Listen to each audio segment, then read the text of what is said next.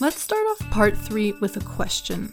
Should we bring up religion, politics, and social issues in the ESL classroom? Should our classrooms promote political activism and new ways of thinking? Or is that not the role of the language classroom? These questions have been debated in our field for decades. In 1968, the Brazilian educator Paulo Freire published his book Pedagogy of the Oppressed. In this book, he expands upon his philosophy of education called critical pedagogy, which outlines a democratic relationship between the teacher and the student.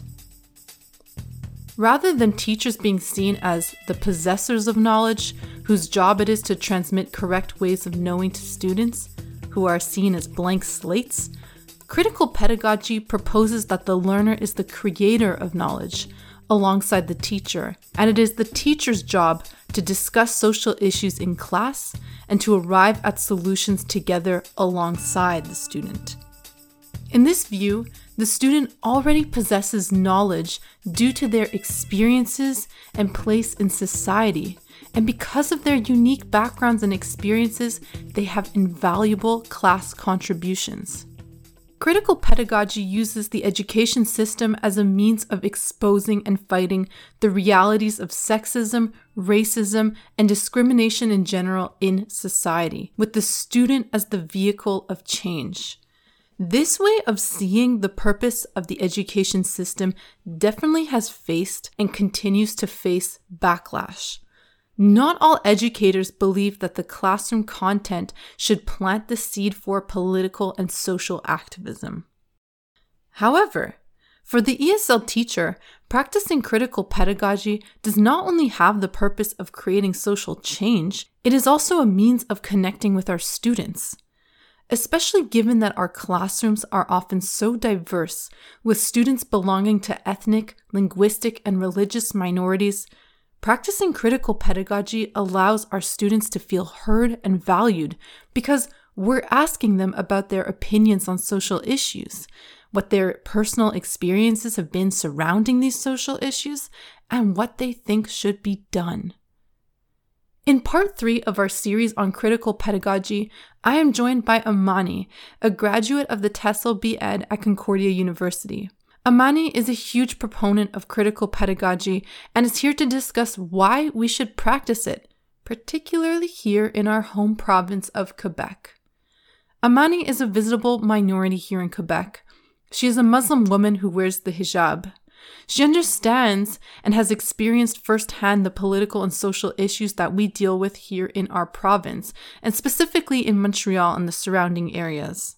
In this episode, we'll be talking specifically about historical linguistic tension between French and English, political bills such as Bill 21, which bans public servants, such as teachers, from wearing religious symbols, and the treatment of visible minorities in the education system in general, teachers as well as students. Now let's make it clear that we're here to speak candidly. Some listeners may have different perspectives on things that will be said in this episode, and that is perfectly okay. In fact, that's part of critical pedagogy. We're here to problematize issues and discuss, not dogmatically present ways of thinking. So, let's get to the conversation.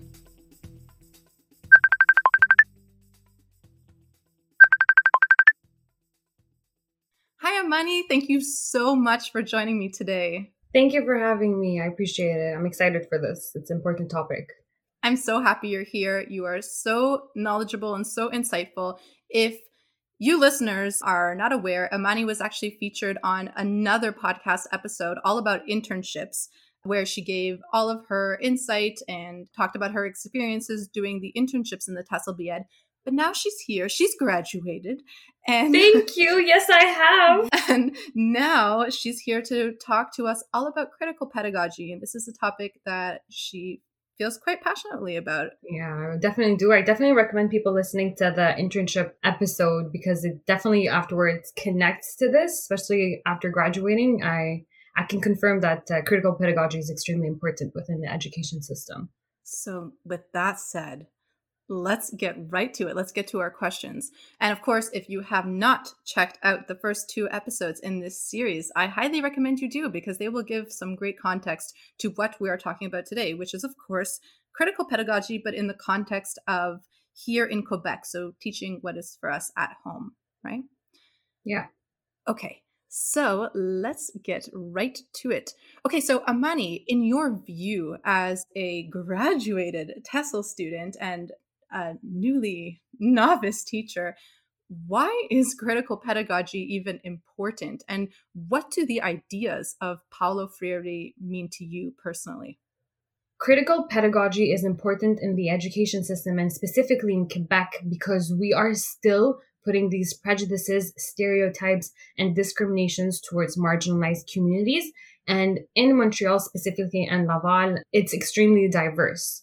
So having the students being able to connect with their professors, connect with their teachers is extremely important because at the end of the day, they are going through things that some of us do not know of. And if you are a teacher and you are white, it has an impact on sometimes your relationship with the student. And now you're like, probably like, how does it have an impact? It's because some students feel like they can't go to a teacher and talk about their problems. But when you are a teacher that are putting it out there, here, guys, this is happening on the news, this is happening on social media, let's talk about it and find a solution towards this problem. That ends up making the student and teacher bond even stronger because the student's like, oh, she doesn't look like me, but she knows how I feel like. Or she brought the topic up so that all of us can talk about it so I can know that maybe not everyone thinks like me, but at least I found that one person that does. Now I don't feel alone and I feel better about myself. It's extremely important. We have talked about this, you and I, just casually as friends, in the past, Yeah. like the importance of rapport building with your students. Extremely. And how basically, if you don't have that foundation of rapport with your students, forget it. Forget it. And so I think that practicing critical pedagogy is really woven into rapport building as well. Would you agree with this? Yes, 100%. Creating rapport with your students, which is basically, for the people who don't know what rapport is, it's basically having a connection with your students and actually connecting with them as human to human and not as teacher and student, is extremely important. Like, you need to be compassionate with others. You need to understand them. You need to see their point of view and put yourself on the side of your personal beliefs and mentality and thoughts and opinions, and just listen to the student and see how they are. But connecting with them is how you're going to get your students to actually learn. Yeah, and it's teaching the people in front of you, and it's respecting them, and it's respecting them as individuals, and really truly believing in your heart of hearts that they are the future and they have something so valuable that needs, not just should, but needs to be brought to the table. I think these are, from my interpretations, this is really like foundational to critical pedagogy. It is how we view this relationship between the teacher and the student. Absolutely. And I think that a lot of teachers and even like student interns really need to understand is that don't let your students know that you're reachable and that you're not at this hierarchy that I cannot contact you if I have an issue. Because the second, even if you're crazy busy, just letting them know that you're there and that you have a connection with them is going to make them feel so much more comfortable and actually love your course, love your content. Even if they don't even like grammar, they will come and learn. Why? Because you're teaching it. I want to talk about something that's a little bit taboo, to be honest. So let's navigate this a little bit carefully together. I'm ready. Okay. But I think we have to be real in that this is at least my experience, and I'm curious to hear if you relate, and also you listeners, if you relate too. So you go to school and you're surrounded by, like-minded people. You're in this environment where you're sharing ideas about what you want the future to look like and what you want your classrooms to be like. And you're essentially like, I think there's an element of idealism, but it's idealism that's needed. It's needed. We need this. I think it's very common. I absolutely know what you're talking about. You know what I'm talking about? So, yeah. So I think, and then from what I've been told and what I've experienced, you then go into the schools kind of with guns blazing, like, I am going to change things up. I'm going to be that teacher that I wanted, right? You go into the schools and sometimes you are met with other teachers, administration. Maybe you're bogged down with workload that it becomes difficult to actualize these hopes and dreams. Is this something, first of all, that am I like talking nonsense here? Is this something you can relate to? And if so, like, what would you say to other teachers who are in that kind of a situation? I think, first of all, this is a very heavy question. And unfortunately, I feel like there's a lot of that in the education system.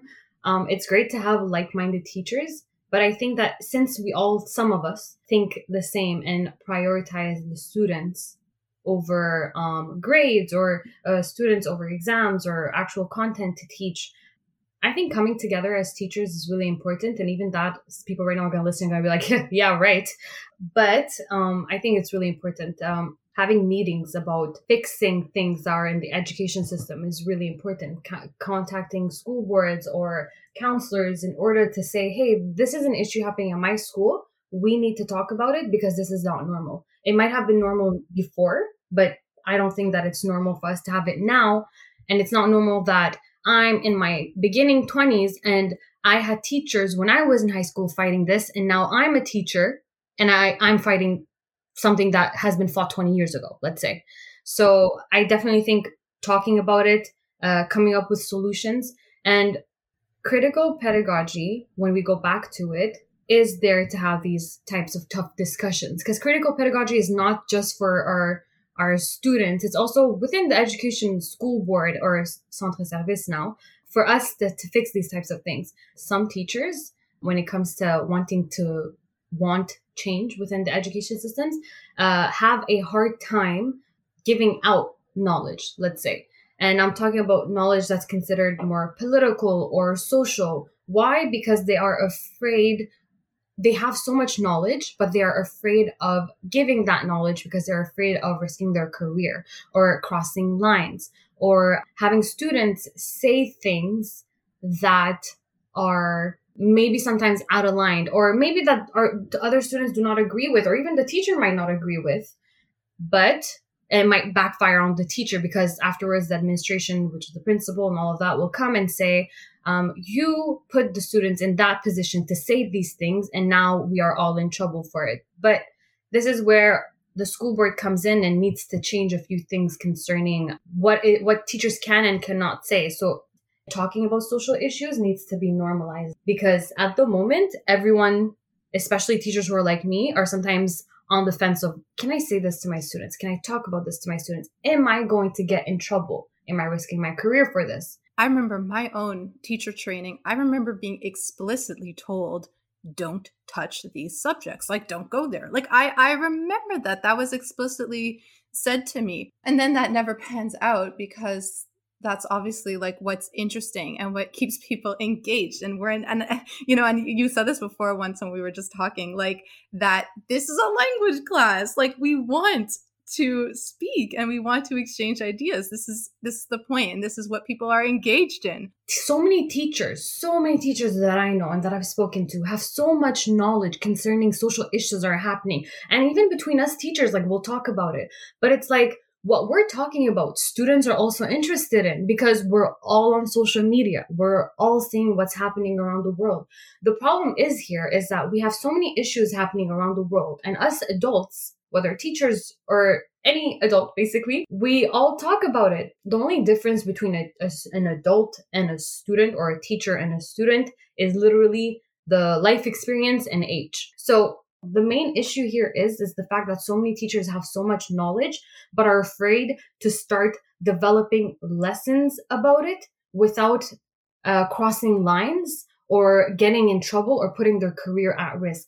And this is where school boards need to start doing trainings about this, or being clear of what is acceptable and not acceptable to say, but also by letting students and teachers, but specifically students, develop their critical thinking. Because critical thinking is what makes students develop their own opinions and own the proper knowledge. Like, they own what they've learned, basically. Yeah, because it comes from them. And the teacher is from the way I see it, the teacher is facilitating this. The teacher's not saying, hey, this is my opinion and you should believe this too, but it's this role of facilitating discussion. So the point really actually of our conversation, not just to talk about critical pedagogy in general, but really within the context of Quebec. How would you characterize the Quebec education system? I can be honest on here. Our education system is old. It's not modern. It's somewhat still, and I'm not just talking about English, I'm talking about history.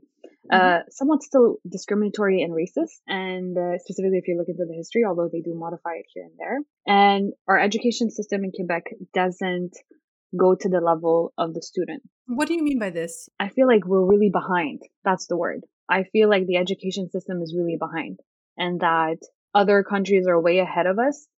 Specifically when you, like, as a teacher and you travel and you see how the education system in other countries, you're just like, and people think that we're ahead of them, but really they're ahead of us. There's a lot that needs to be changed. What I'm getting here, if I'm thinking of an adjective, it's like this kind of rigidity. Yes. Why do you think that is? I don't know. Like, do you think it's something to do with our politics, by our social values? Me and my girls were talking about this the other day because of a bunch of situations are happening that we're watching on the news with Quebec right now, with Quebec News. Religion and politics had such a huge impact in the province of Quebec and in the culture of Quebec that it ended up influencing the education system in a bad way. So we were talking about how it was like Quebec school, like everybody would go to a Catholic school, no matter what the religion was. So I mean, my family was Jewish and they went to Protestant schools. Exactly. So they would basically put you in a religious school, but then afterwards it got removed. There's no more religion schools. Yeah, it's all private. Whoever wants to put their child in private religion school, they can. But religion was such a crucial thing in the Quebec culture that afterwards, when they revoked it and they didn't want it anymore and they got rid of it, they ended up hating religion so much. That's my personal opinion. Or having like this resentment because we're constantly forced to pick and choose when it's no one's business, which is fully fine. They have the right. But the thing is, afterwards, because of that, they end up throughout the years having these political opinions of, hey, because we went through that, let's save everybody that's from another religion. And it's like, oh, okay, what do you want to do? Oh, hey, let's put a law like Bill 21 and get rid of all religious symbols so that we can free everybody so they can feel free at work, but not free at home. And it's like, but who told you we're not free, right? So example for me, I am a Muslim woman. I wear a religious symbol. I wear the hijab, right? And I, unfortunately, am affected by Bill 21 and many other people that I know, whether they're Sikh, whether they're Jewish, whether they are Christian, or whether they're Muslim. They're all affected by this law. So I feel like politics and religion did have a huge influence on the education system. Maybe not towards the students, because the students have the right to wear their religious symbols, but how about the teachers? That's who they are, right? We keep telling teachers to be real and to be who they are in front of their students. But then it's like, but I don't want you to wear a religious symbol. Yeah, but that's me. That's who I am. But no, that's not who you are. That's what the government says. Take it off, because who you are is what we are, which is people with no religious symbol. Okay, you're saying a lot here. Okay, so we need to like get at this like piece by piece. So I think really what the audience should understand really is that Quebec was a deeply, deeply religious society, and this obviously influenced the education system here. And then basically in the 60s, we had our Quiet Revolution, where our societal values changed radically and we basically adopted secularism. So I think there's a real, like, I don't want to say militant, but this very intense resentment. Secularism, but it's like resentment towards all of that. Yeah, it's like it's not a chill secularism, let's just say. Like it's no. You know, this is like a very intense value I find here. And that I think has kind of made its way into the modern education system. And then the other thing I think, and please tell me, you know, just relating to TESOL, tell me if you agree, is also just the fact that we have a history of tension between English Anglophones and Francophones, between the English speech community and the French speech community, right? Because historically, the way it was here, you have a French majority and an English minority, and then the English minority controlled all the finances. Like, they were the richest. They lived at the top of the mountain. So there's this kind of deep resentment there, I think, just towards English and towards English speech communities. And there's this, it's not just a resentment, I should say perhaps a feeling of being threatened. Like, this is something that we should really be careful of, and we don't want this to basically take over, right? Absolutely. Like, it's as if the government of Quebec thinks that they're like, we're going to go through colonialism all over again. And that this time, like, the English are going to win and they're going to take over Quebec and it's going to be the dominant language. But no, that's not how it works. What's wrong with this whole thing is the fact that no one is willing to accept the fact that Quebec really is a bilingual province. It really is.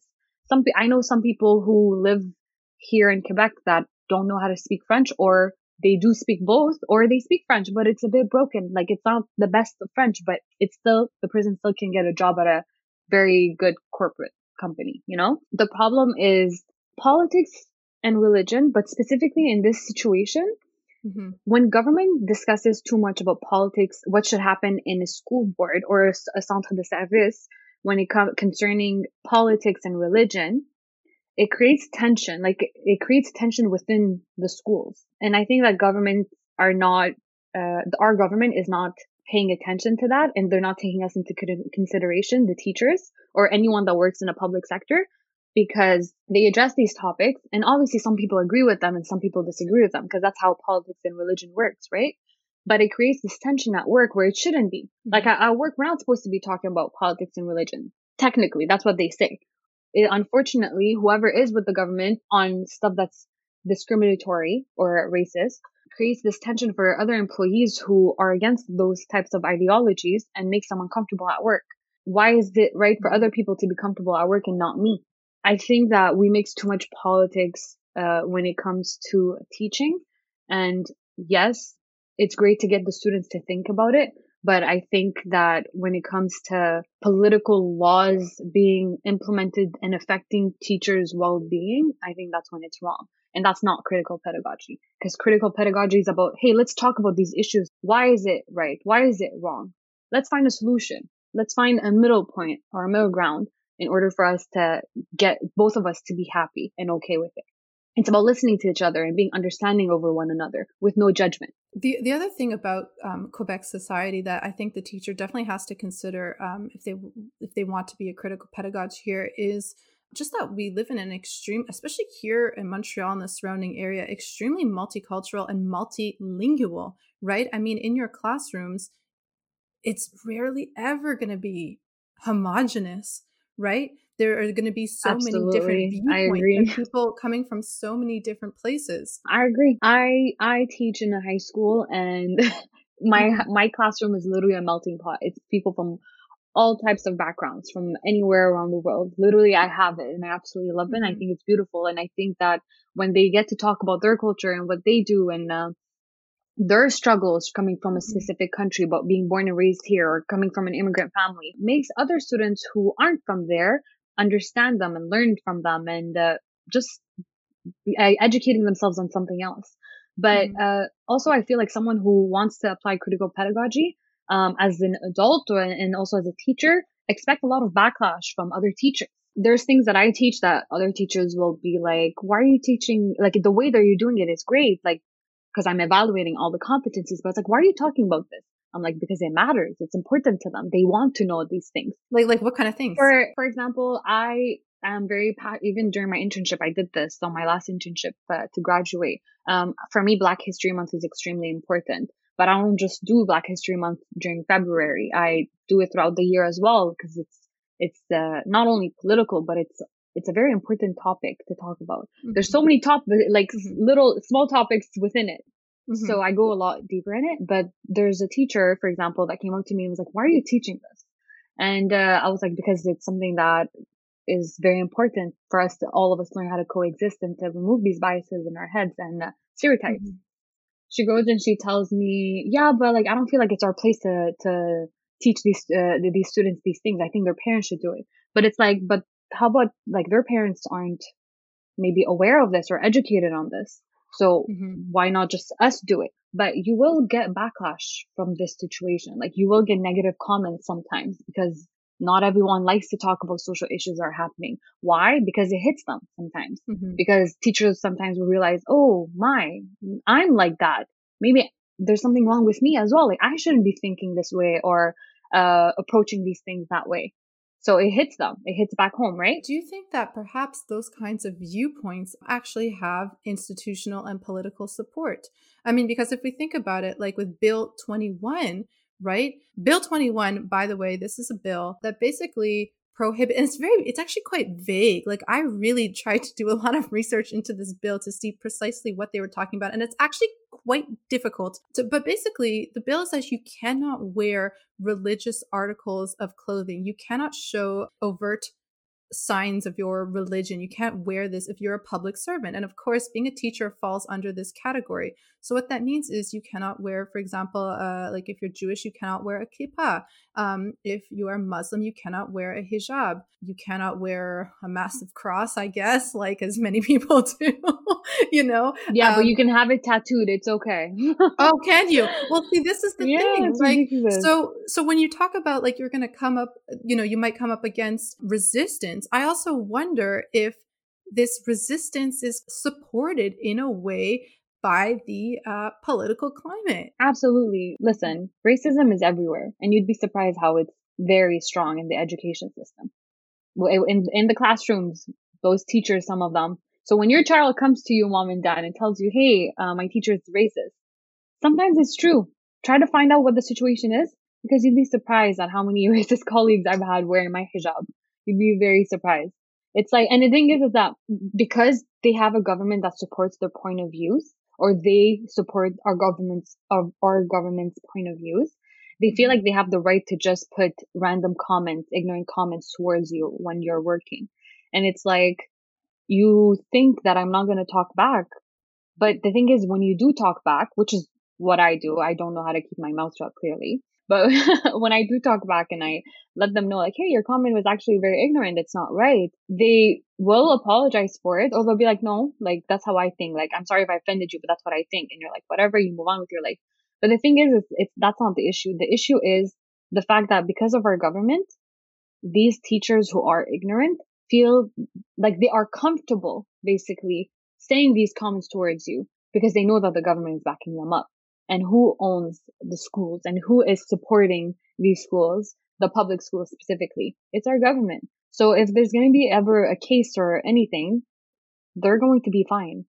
So it's the minorities that aren't going to be fine. You know, and another thing, I mean, it's not just Bill 21, but another thing is that we talked about this a little bit before the interview, but of course, you know, here in Quebec, as we were saying, there is a history of tension between English and French, right? You know, because historically you have an English minority that would hold more power over a French majority.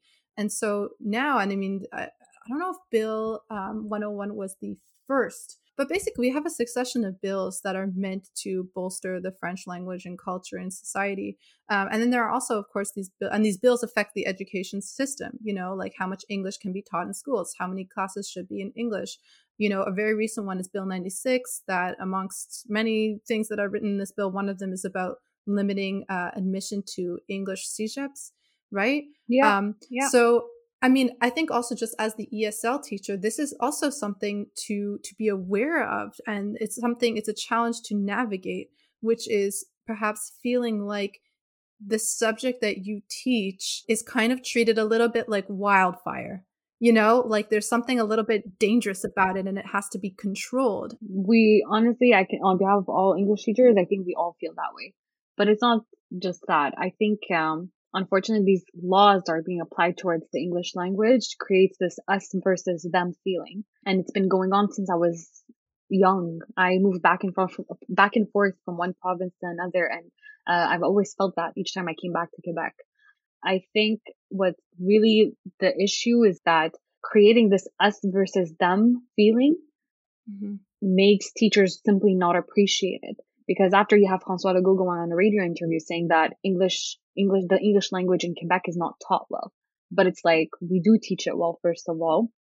and we teach it well within the circumstances that you put us through.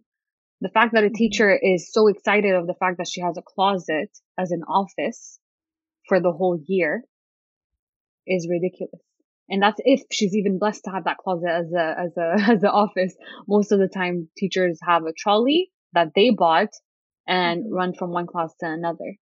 The circumstances that teachers are teaching in is horrendous.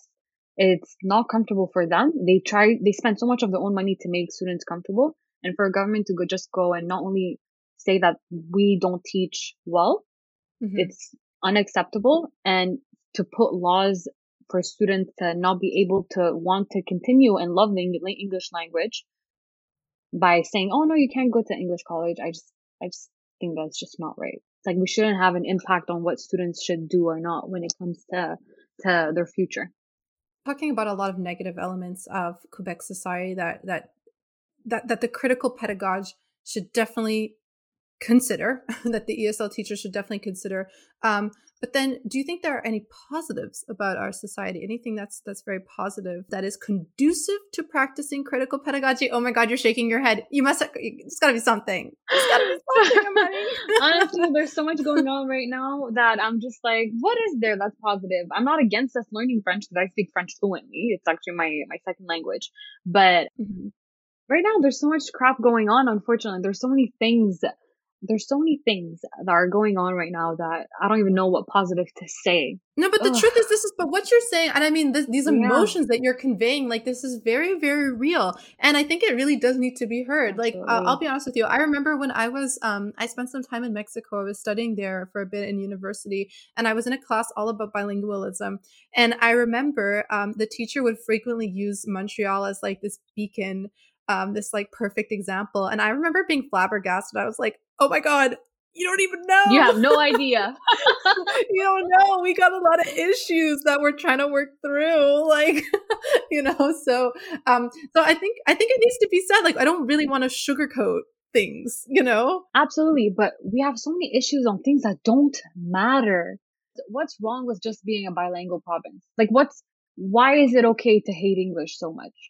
It's not like people hate French so much. Like, and even if they do, it's like they're going to keep it to themselves. They're not going to go and tell the new government, let's say if we have liberals or we have Quebec Solidaire, we're not going to go tell them, put a law that says that French is banned. It's like, no. It comes out of fear. Like, I will say, I do get it though. Like, I do get it. If you are afraid that your language and your culture is about to be drowned out, I can totally see supporting laws that are aimed, that from your view are not so much to put down English, but to uplift French. I see that.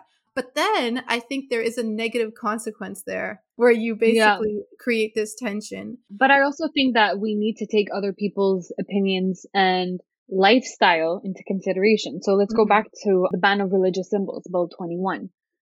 Yes, back in the day, religion was so shoved to their faces, but it's like that was back then. But it's like now we're in 2021, we're fine. Like people, like Muslims, Jews, Christians, Sikhs, we're all good. Like, yes, we all have our obstacles that we face, but no one's oppressed. No one is, at the moment anyway, what I'm aware of, no one is oppressed. Like, I think what I'm trying to say is because of history concerning religion being forced, they shouldn't take that as an example to try to save, quote unquote, people who do wear religious symbols now. They're not living back in the day.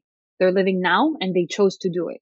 And I think that is just wrong to have a law that is forbidding people to wear their religious symbols, thinking that it's forced, like having these preconceived notions of you are forced to wear this religious symbol and we need to save you. It's like, I don't need to be saved.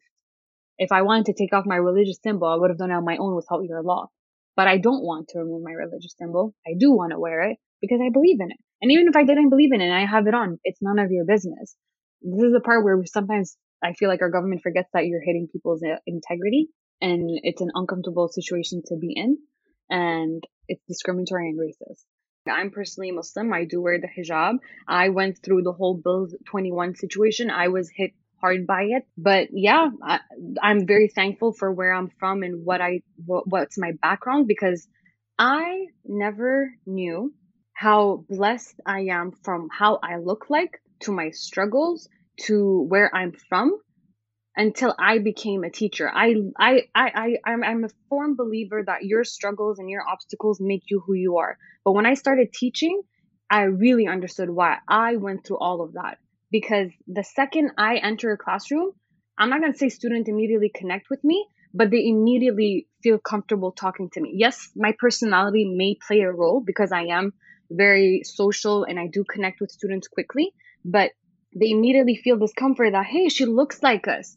Oh, hey, she comes from this country, or hey, she grew up with people from where I'm from. So it makes students connect more. And in Quebec, there's this issue of only hiring people who look like us, or we're going to hire someone that is different or from a marginalized community, but we're not going to make them feel welcome. We're going to make them feel cornered. And if a teacher has an accent when they speak English, yet they're they're the smartest person ever. A teacher has an accent because they immigrated from another country, but this person has a PhD and is extremely knowledgeable and has teaching experience, and is from another country, like a foreign country. And it's all teachers who are from either the same race or from all of them or from Montreal. They're not going to make that teacher feel welcome. Why? Because that teacher has an accent. It's preconceived notions that we have that we need to clear up and to stop and make people feel welcome.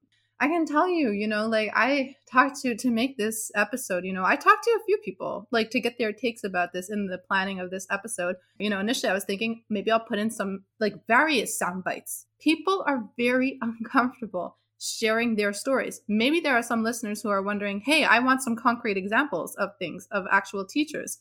People, I'm not, even if they're anonymous, are really uncomfortable sharing, because especially if they're novice teachers, they really do feel like their jobs are on the line, which is it's sad, but it's also, that means our environment did not make it safe for us to speak about it. Paint me a picture. What do you want to see? Look, you're starting off in the field. What do you want to see in the future? Some like legit concrete things you want to see in the future in the education system here in Quebec? That is a good question. What I would want to see is really, and I think a lot of teachers would agree with this, but increase in funding for the education system. Mm-hmm. It's not normal that we went through a global pandemic and had to get, and I've worked at 3 schools during COVID, had to get a janitor to break down windows so we can open for ventilation because the government asked that windows stay open through winter, summer. It's not normal for us to have ventilation and have to break a window in order for us to have ventilation on the 2nd floor. I don't think that's normal. So definitely increase in funding, prioritize really the education system. I know that's a lot to ask, but apparently it's a lot. To be honest, it's only fair, but apparently it's a lot. And really, I really, really, really, really hope this happens. And this is something that even I am willing, whoever is listening, to help develop this. A training or a course that teachers have to take yearly of how to develop critical pedagogy lessons, or even courses on diversity, in order for teachers to know, even if they do, like even I would take it, and I consider myself very open-minded and knowledgeable about many communities. Obviously, there's just so much more to learn, but I would still take it, which is really like a course on diversity and diversity in the classroom and how to teach students from specific backgrounds. What is considered offensive and not offensive, what you say. I feel like teachers have given up because they feel like there's so much new content out there that they don't even know what to talk about. So they just stick to their own stories and not even want to address anything. And the last thing is really for schools that are underprivileged, and I've got the opportunity to work at underprivileged schools, for the funding to be used properly. And maybe that goes back to principals, I'm not sure. But for funding to be used properly in underprivileged schools, in order for them to get their rankings up and to make teachers feel that they're doing something right.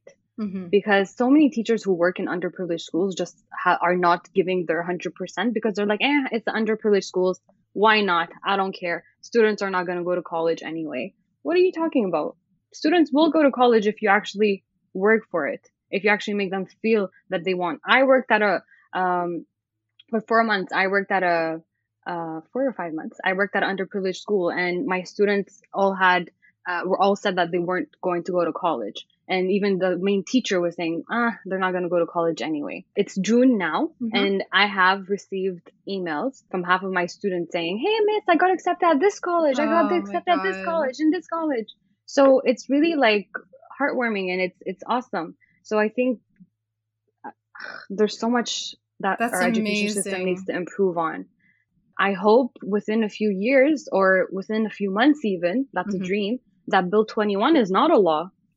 Right. That Bill 21 is not a thing, that teachers are not criticized by how they look like or their gender or anything in order for them to be able to work in the public sector. Because it hits me so much and I talk about it so much, and I just graduated with so many obstacles, but yeah, like that's kind of, that's like almost, I don't know. I feel like that's the exemplar, for goodness sakes. Like the fact that that is a law that we have here. What? Yeah. The heck? Yeah, I know. Imagine going through it. It's insane.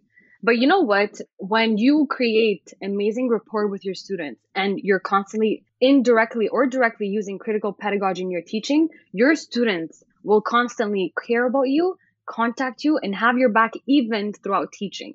Even when you're their teacher, if anyone talks bad about you, they have your back. So again, rapport and critical pedagogy. That's the key to having a great teaching career. I mean, and with that, I think those are very good kind of summative final words here.